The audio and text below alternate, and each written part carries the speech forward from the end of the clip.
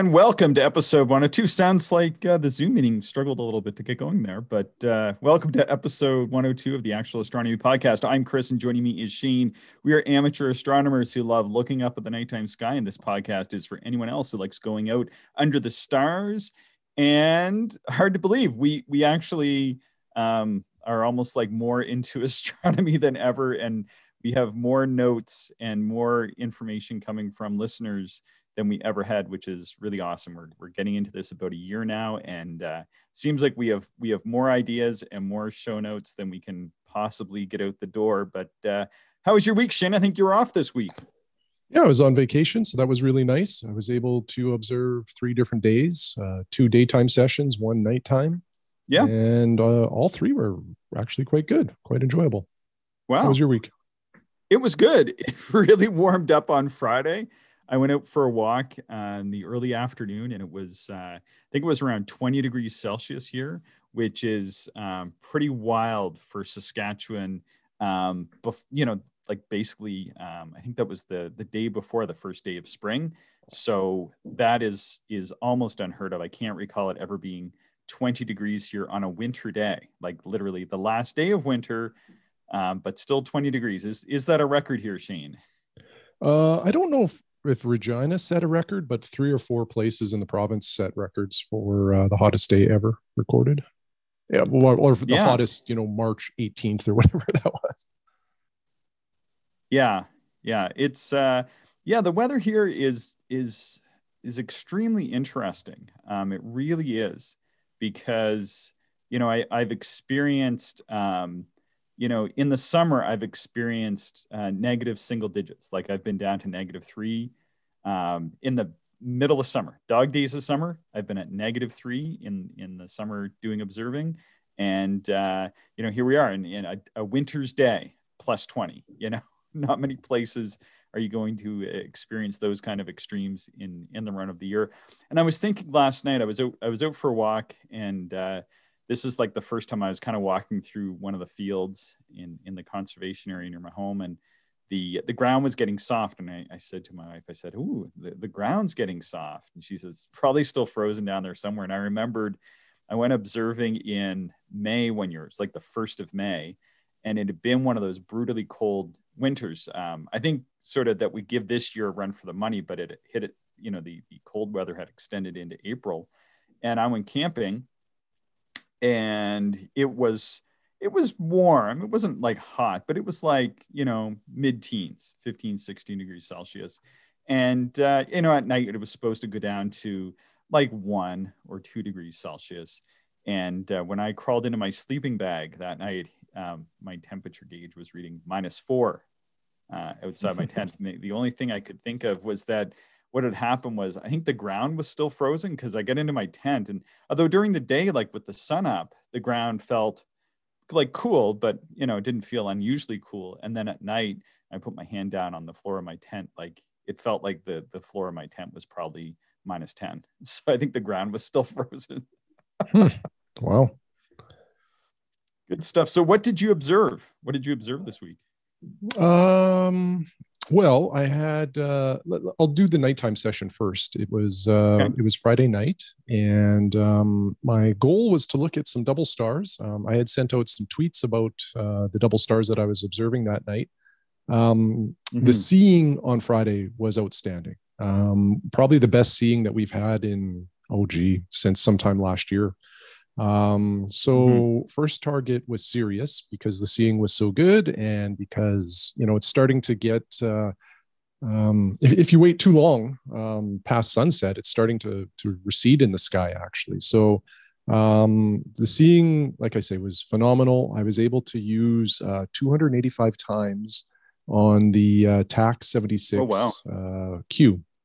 So that's almost 100 times per inch of aperture, which is pretty outstanding.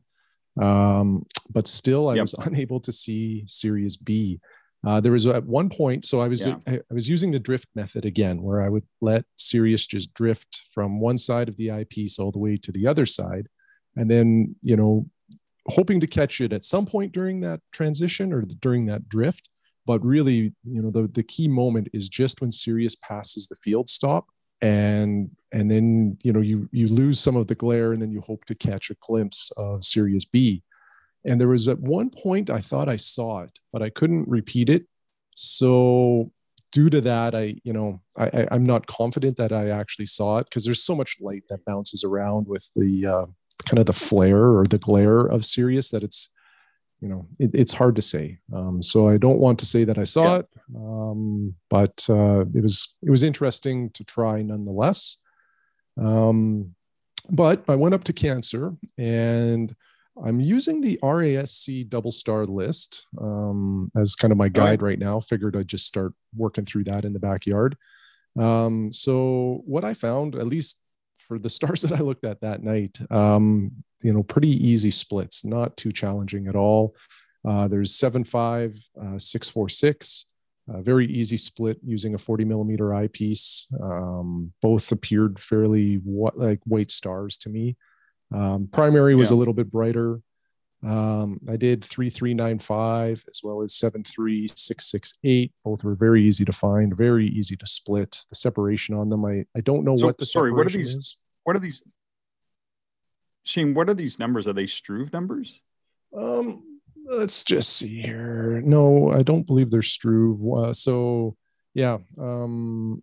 here is 3.395 is HR. The 7.5.646 is HD. The 7.3668, I think that's HD as well. And that's in Hydra, not in Cancer. So these are just, okay. So those are the catalog designations. Cool. Yeah. I'm not sure of the separation, because again, the list that the RASC provides is kind of, in my opinion, missing some detail. Like it doesn't have the separation, which is kind of odd. But anyway, regardless, I also split, I think it's Tegmen, Tegmen, a named star in Cancer. And that was the funnest one of the night, because it was a little bit closer. The two were they're 5.5 arc seconds apart.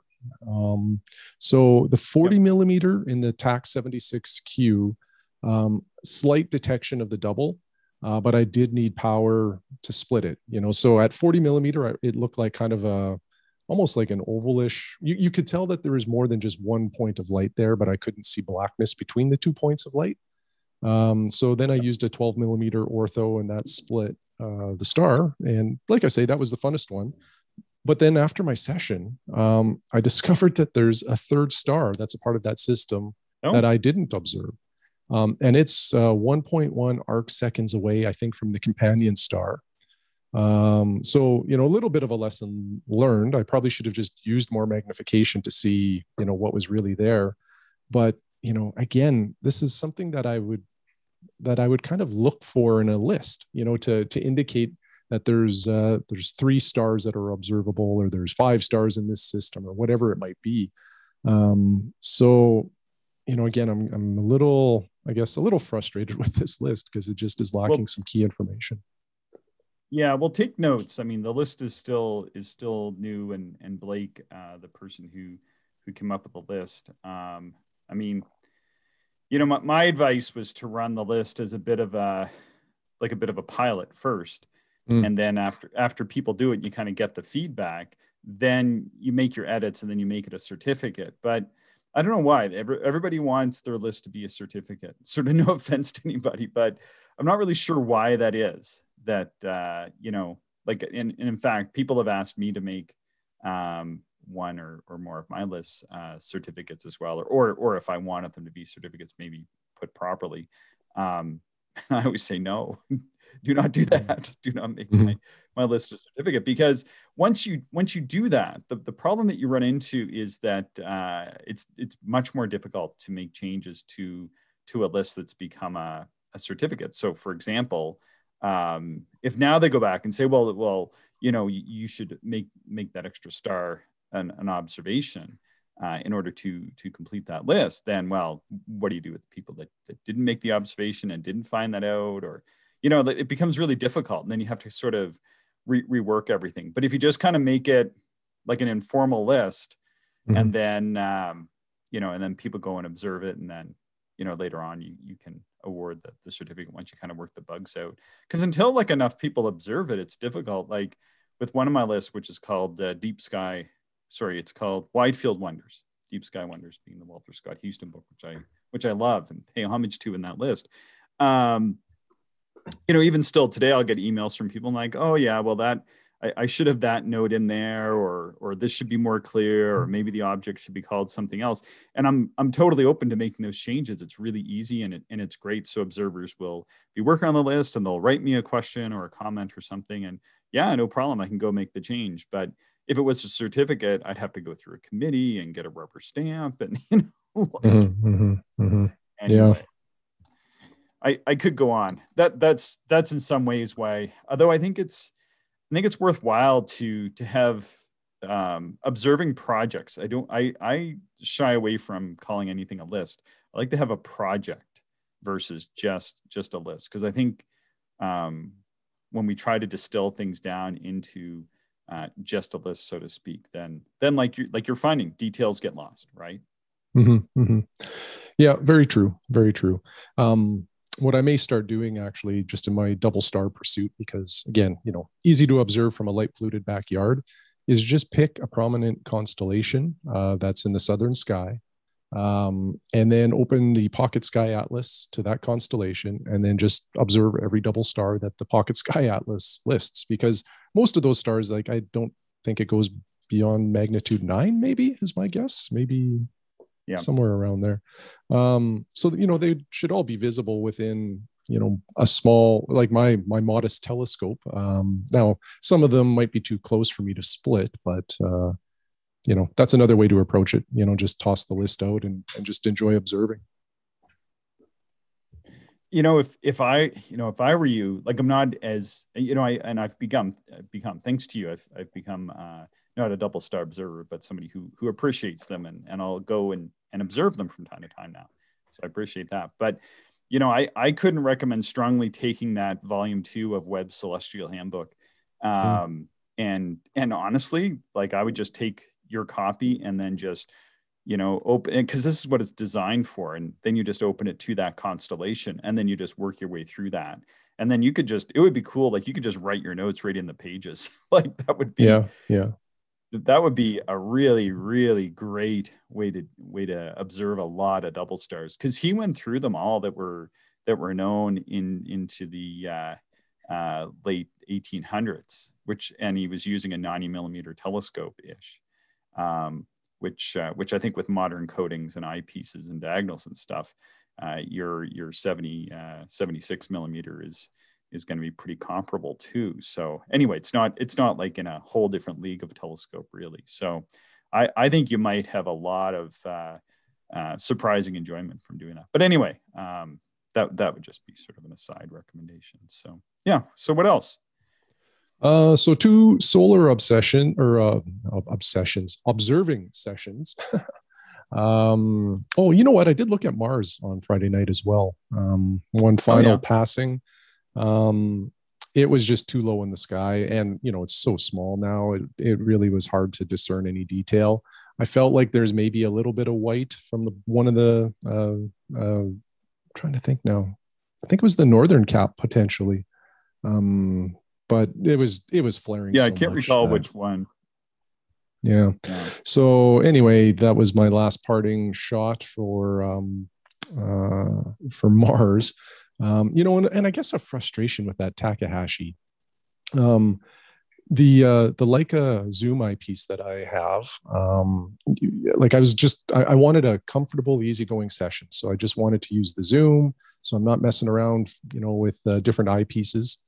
And, to get the Leica to focus, I have to remove one of the adapters on the Takahashi focuser so that I get more inward travel to bring the Leica to focus. But then when I do that, I don't have enough back travel for the 24 millimeter panoptic to focus. So it drives me a little nuts that the draw tube is so short on that thing. But anyway, I digress. It was a fun session, and I think that's all I looked at that night. Yeah, I think that was it. And then 2 solar sessions with the Hydrogen Alpha telescope. And these are really, really fun sessions. The first one, so what I use all of the time is it's a Nikon zoom with my Hydrogen Alpha. Hydrogen Alpha is maybe one of the most finicky, or can be one of the most frustrating observing sessions that you could have, because like the seeing is constantly fluctuating during the day because of all of the heating. So you're usually, adjusting focal length to accommodate, the seeing that's happening. And then, if you get any little bit of cloud or whatever, it can mess things up. But what I've done is I've used a Nikon zoom. I think it's like an MC2 or something like that. It has a focal length range of 9 millimeter to 21 millimeters. So it's ideal for my H-alpha telescope. I can dial in kind of the perfect focal length based on the seeing that happens that day.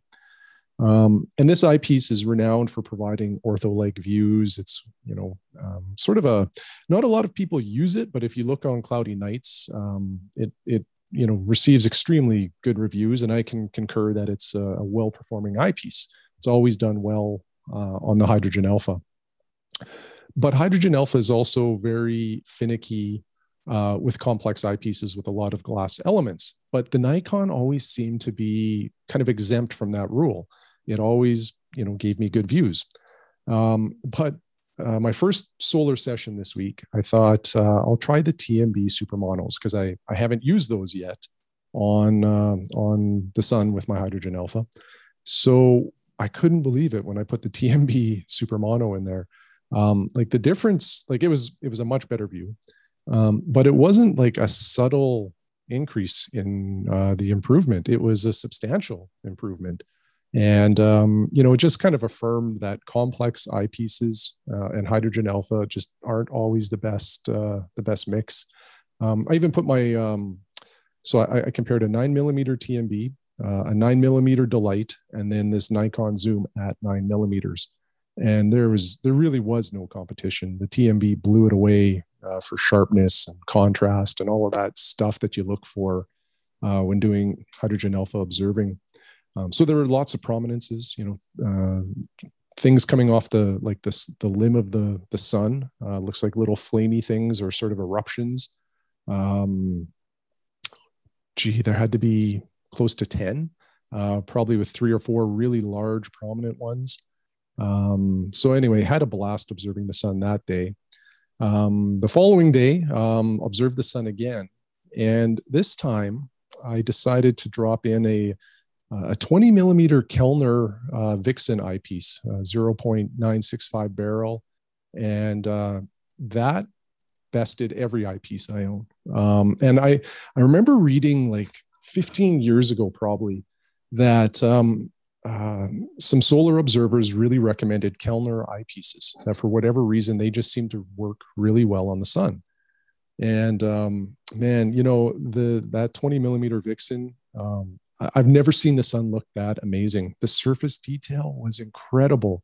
Faculae were, there's a real bright faculae on I guess it would be on the eastern side of the sun. There were some 2 dark filaments right in the middle, which are prominences directed at Earth, basically. It was just an amazing solar observing session. And that 20 millimeter Vixen Kellner, I've never used before on anything. I just actually acquired that a couple of weeks ago. So now I'm kind of curious to see how it does under a night sky, because I was really impressed with it on the sun. Eye relief was nice. Everything was nice. I couldn't say anything bad about it. Okay. Yeah. So anyway, that's my long-winded observing report for the week, and hoping to get a little, well, this week's not looking very good for us, but. No. And so I'm taking off, I guess, a couple weeks from now. I'm not really going anywhere. If I do go anywhere, it'd be fairly local.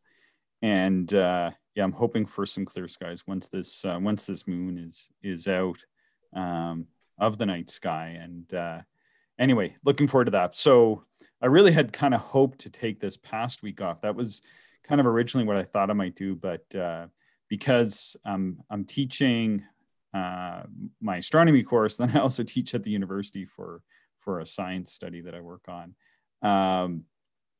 Yeah, it's not realistic for me to try to take those weeks off when I'm teaching. That's just not gonna fly that well. So then I try to have to line up when I'm not teaching with the new moon, and then try to take that time off. So anyway, it's not too bad. So, but speaking of the moon and my class, so there's an individual who's taken my class a few times before. He's not in my class now, but one of the things I like the most about teaching the classes is all the amazing people I get to meet, and that's not an understatement at all. And this individual, he actually has taken like full-on bona fide university astronomy classes, and is into photographing and observing the moon, which I'm not into as much. But I do enjoy making lunar observations, or if there's something interesting to see, particularly naked eye, I'm super interested in that. But anyway, I went out for a walk, came home, didn't notice or think of anything unusual. I was home for about an hour and a half, and just happened to check my email, and he'd sent me this email saying, "Hey, there's a halo around the moon. Have you ever seen this before? Like, what is this?" So I kind of went out, and at first I was like, well, the moon just kind of looks like there's a bit of haze around it. But then kind of after I sort of quasi-dark adapted in my brightly light polluted backyard, I was like, oh no, there's this huge faint halo around the moon. And I think I sent you a text or something. And did you see it? Yeah. Well, I think I did. Like, I went out about half an hour later with my dog, and there was there was a thin veil of cloud up there, Yeah. and that kind of created a bit of a halo effect, I guess. Yeah. Well, it was like about 22 degrees off the moon. This is what it was, this lunar halo phenomena. So it's kind of far out from the moon, say 2 fist lengths. And then, and it was faint, brighter in the north. And then there were some other spots that were bright. But when I first walked out and looked up, and it was almost like right overhead, I was looking more towards the south, and because the northern part was sort of obscured by my house roof line. And so then kind of when I went out into the yard, I was like, oh, I can clearly see it now. But good eye on that individual for calling it out, and then for reaching out and getting in touch. I was able to write him back and say, yeah, I've seen this a few times before, and I think maybe 3 or 4 times before. That was, I think, one of the fainter ones that I've seen, but he actually took some photos. Did I send you the photo of it? No, I don't think so. He's working on a better photo.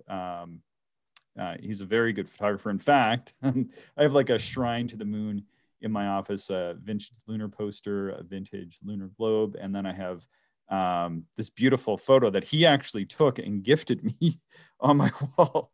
So it's the only thing on my wall in this room other than my Mars map. So anyway, that's cool. That was sort of a neat thing to see last night. And of course, this is unaided eye, not using binoculars or a telescope or anything. And then the other thing I've been observing, unaided eye, is the belt of Venus in the morning sky. And so what this is it's this sort of purpley, pinky band that's opposite the sun. So the sun is rising in the east, and then if you go out and look to the west, and you have a reasonably good horizon, it doesn't need to be like a spectacular horizon, but it needs to be a reasonably good horizon, you can actually see this band kind of setting. And the opposite occurs in the evening sky, where the sun is setting in the west, and then if you look to the east, east-ish, sort of exact opposite the sun. These days, being around the solstice, it is exact west in the morning and east in the evening, where this phenomenon occurs. And what this is just the Earth's shadow being extended out into space, and kind of as that shadow projects sort of from the Earth into space, you can see it cutting through the atmosphere at this time of day, just because their angle is just right to it. And that's super easy to see from Saskatchewan because it's so flat here. It's pretty cool. Yeah, that's awesome. I always enjoy seeing that, just the nice colors in the sky. Yeah, it's quite beautiful. And then I've been doing a little bit of binocular observing. I was out looking at the moon and the Pleiades, the Hyades, and Orion. And I've got a pair of these Nikon 7x35 Action Extremes, and I've always really liked them. They're one of my favorite binoculars because I think they have great light throughput. They were pretty inexpensive. When I bought them, they were on sale for like $120 Canadian.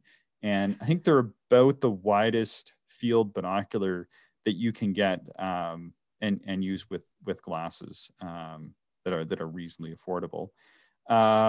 And, you know, a number of years ago, I had bought a pair of sort of ultra wide binoculars that you can't use with glasses, but they're very, very wide. They arrived out of alignment. And then, you know, sort of in subsequent research, I found out that the ones that I'd bought, which are a department store brand called Montgomery Ward, which I really never heard of before, but they were from the States. It's sort of unfortunate. The binoculars came, they're in mint condition, absolutely perfect, but one of the prisms is out of alignment. So I've always meant to kind of send them to an optical repair shop, but kind of after I did more digging and research after I received those, I came to realize that that maybe these weren't the best ones anyway, and that I would try to seek out a slightly better pair. And then this past week, I should say about 2 or 3 weeks ago, somebody had a pair of, they're called a Cardinal model 287 7x35 up on eBay.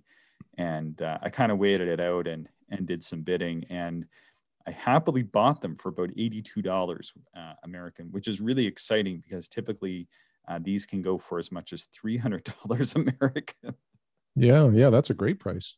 So why go with these old binoculars when I have a really good pair of relatively recent binoculars? Well, one is that these older binoculars have these huge fields of view. So I'd read about them quite a bit, and then when I was visiting my folks, they happened to just receive as like a random gift a pair of these ultra wide binoculars that are pretty vintage, and not like the best ones, but a good example of a good pair. And I had a lot of fun with those one night. I thought, well, it'd be nice to get one that's just a little wider than those, even in higher quality. So it's kind of what I've been seeking now. You have to use them without your eyeglasses on, which for me isn't great because I'm an eyeglasses wearer. But I thought if I could ever find a pair of these for a reasonable amount of money, then it's worth doing.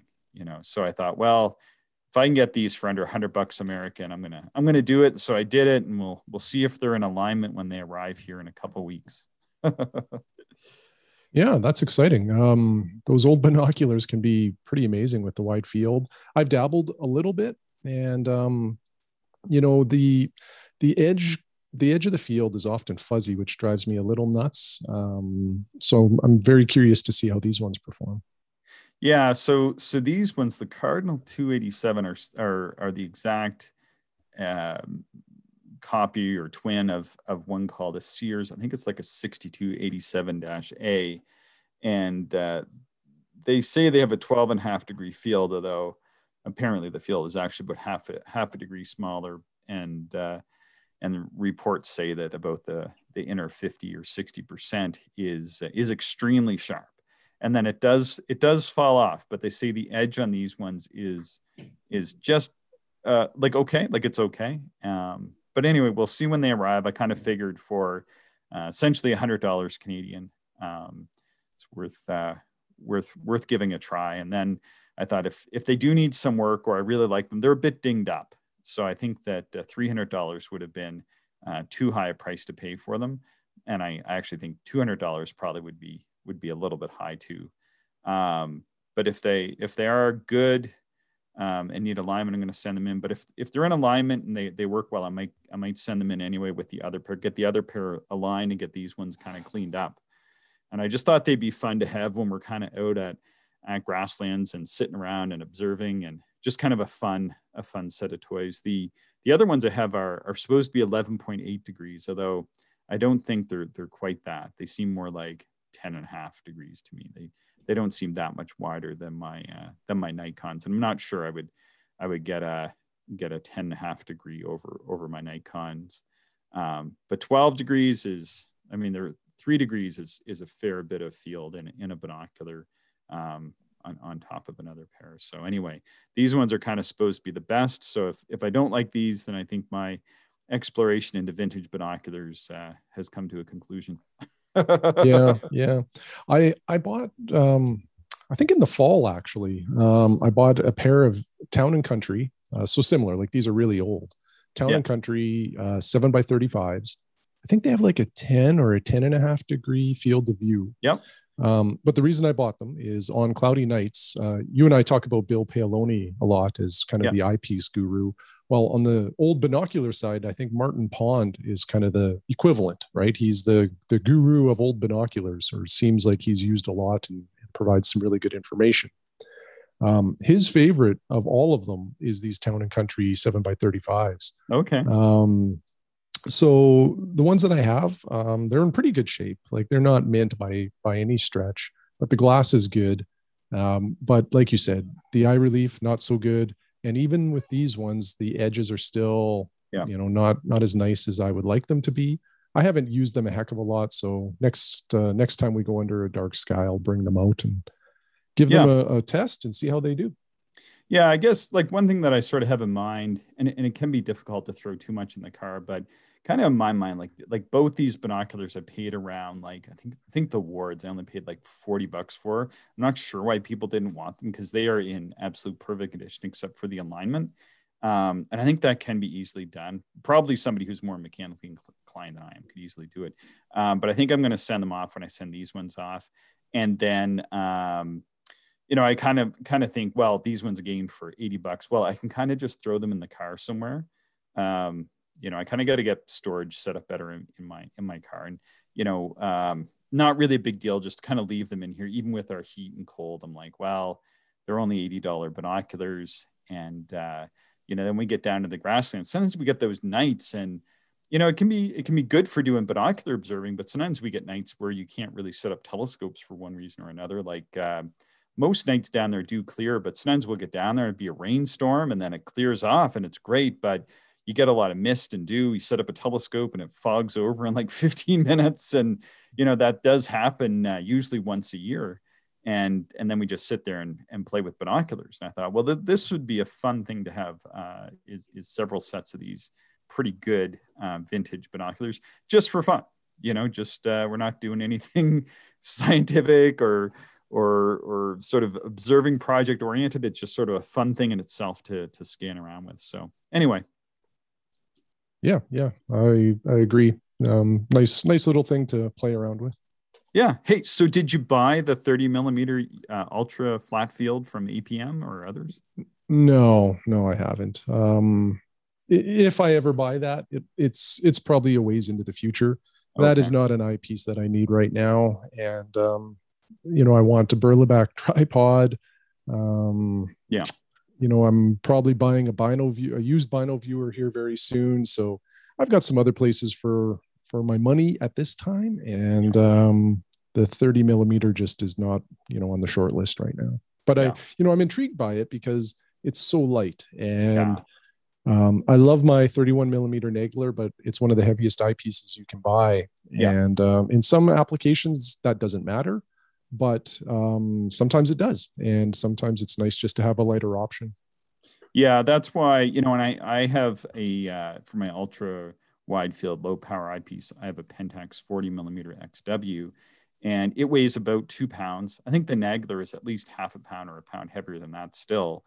And even that eyepiece, it's just deadly some nights. And I'm just like, if I put that in, it's kind of like, that's the eyepiece I'm using because I have to rebalance. So a lot of the time I end up using my old Widescan 3, which is just a basic Koenig, and I bought it used off a friend of mine. It's just a really good, decent wide field eyepiece. I think to my eye, a lot of people don't like them, but I do like it. So I've been thinking about getting the Masuyama 32 millimeter. Because it's just an updated version of that. And, a lot of people don't like them because they don't focus well in faster telescopes like F5 or so. But honestly, I use my Widescan 3 all the time in my 80 millimeter F5. That's like the eyepiece I use in there. And then I also use it all the time in my F6 scopes. And I'm totally happy with it. So for me, it's a great eyepiece. The next person is going to hate that eyepiece. So just the way it goes.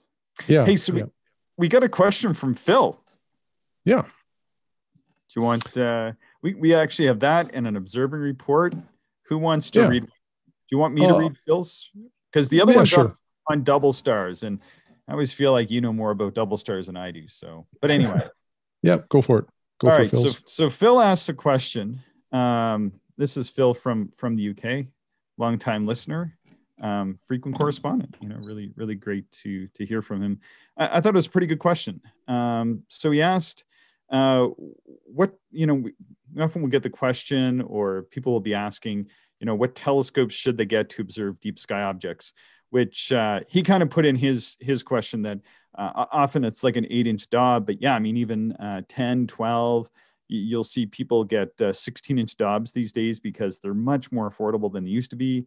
And indeed, like, no sponsorship or affiliation here, but, those Skywatcher Dobs in all those sizes are just awesome telescopes. I've looked through a huge selection of them. They're all excellent. And, you can spend an awful lot on a reflector, and certainly it's cool when people do, but just to get the mass produced ones from Skywatcher for such great prices these days is quite astounding. But then he kind of expands and says, like, what instrument would be a good instrument for planetary detail and lunar observing for a lowish to medium high budget?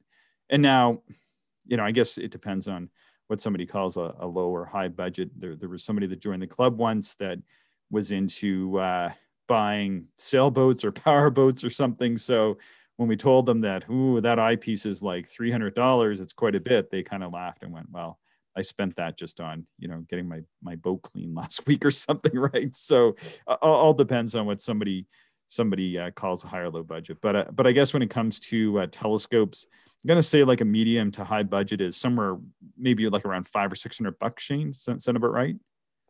Yeah. I think if we go under 500 is low, 500 to 1,000, maybe in the middle. And then, anything over 1,000 we can say is high. Yeah. So probably my recommendation would be something like a 5 or a 6-inch Maksutov Cassegrain. And there's good I think Skywatcher makes a really good 5-inch, and I think they come on a pretty good mount. And I think honestly for lunar and planetary, like sort of as a very focused recommendation, I think that's a good recommendation. Recently, my friend Randall sent me photos, and what he did is he bought a 5-inch and he wrapped it in this like insulating material, and there's instructions on Cloudy Nights on how to do this, and he's gotten excellent results taking it from inside his home, which was like 20 degrees Celsius, outside down to -13, he said it, and it was extremely stable, because I know in the past that the stability on those instruments can be problematic, and I own a 6-inch Maksutov and have experienced that. So I think kind of with that in mind, and now he did a very good job. And I think the instructions for the 5-inch Maksutovs, like the ones from Skywatcher or Orion Telescope and Binocular, you get one of those. Usually you can get it with a pretty good mount option, and then you wrap it up. Now, if you already have a mount, you might want to go for some sort of refractor or something. So that's if you're buying new. If you're buying new, I'm going to say don't buy like a mass-produced Maksutov used. Maybe I'd be a little bit concerned, because sometimes the meniscus, there's a meniscus lens on the front, and sometimes they glue on the secondary on the back of that. And if someone's kind of left it in their car when it's been too hot, I've heard of the glue kind of releasing. So that's something to watch out for.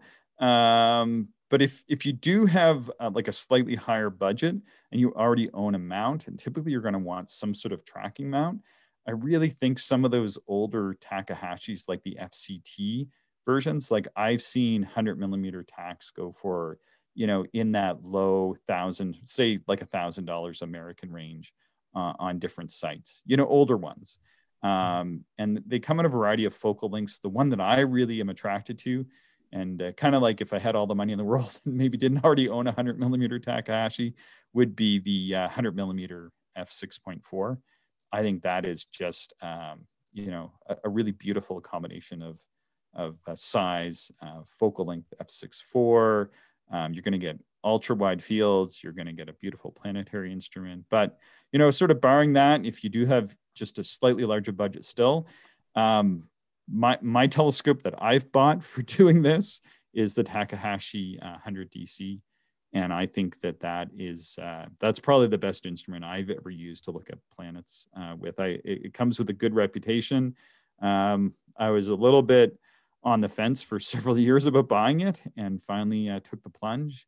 It went on sale. I forget what it was. It was a good sale though. It was like, what was it, like 30% off or something, Shane, or 20% off? It was a good sale. Oh, that much? I thought it was like 5 or 10, but I don't really remember. Yeah, well, once it was all said and done.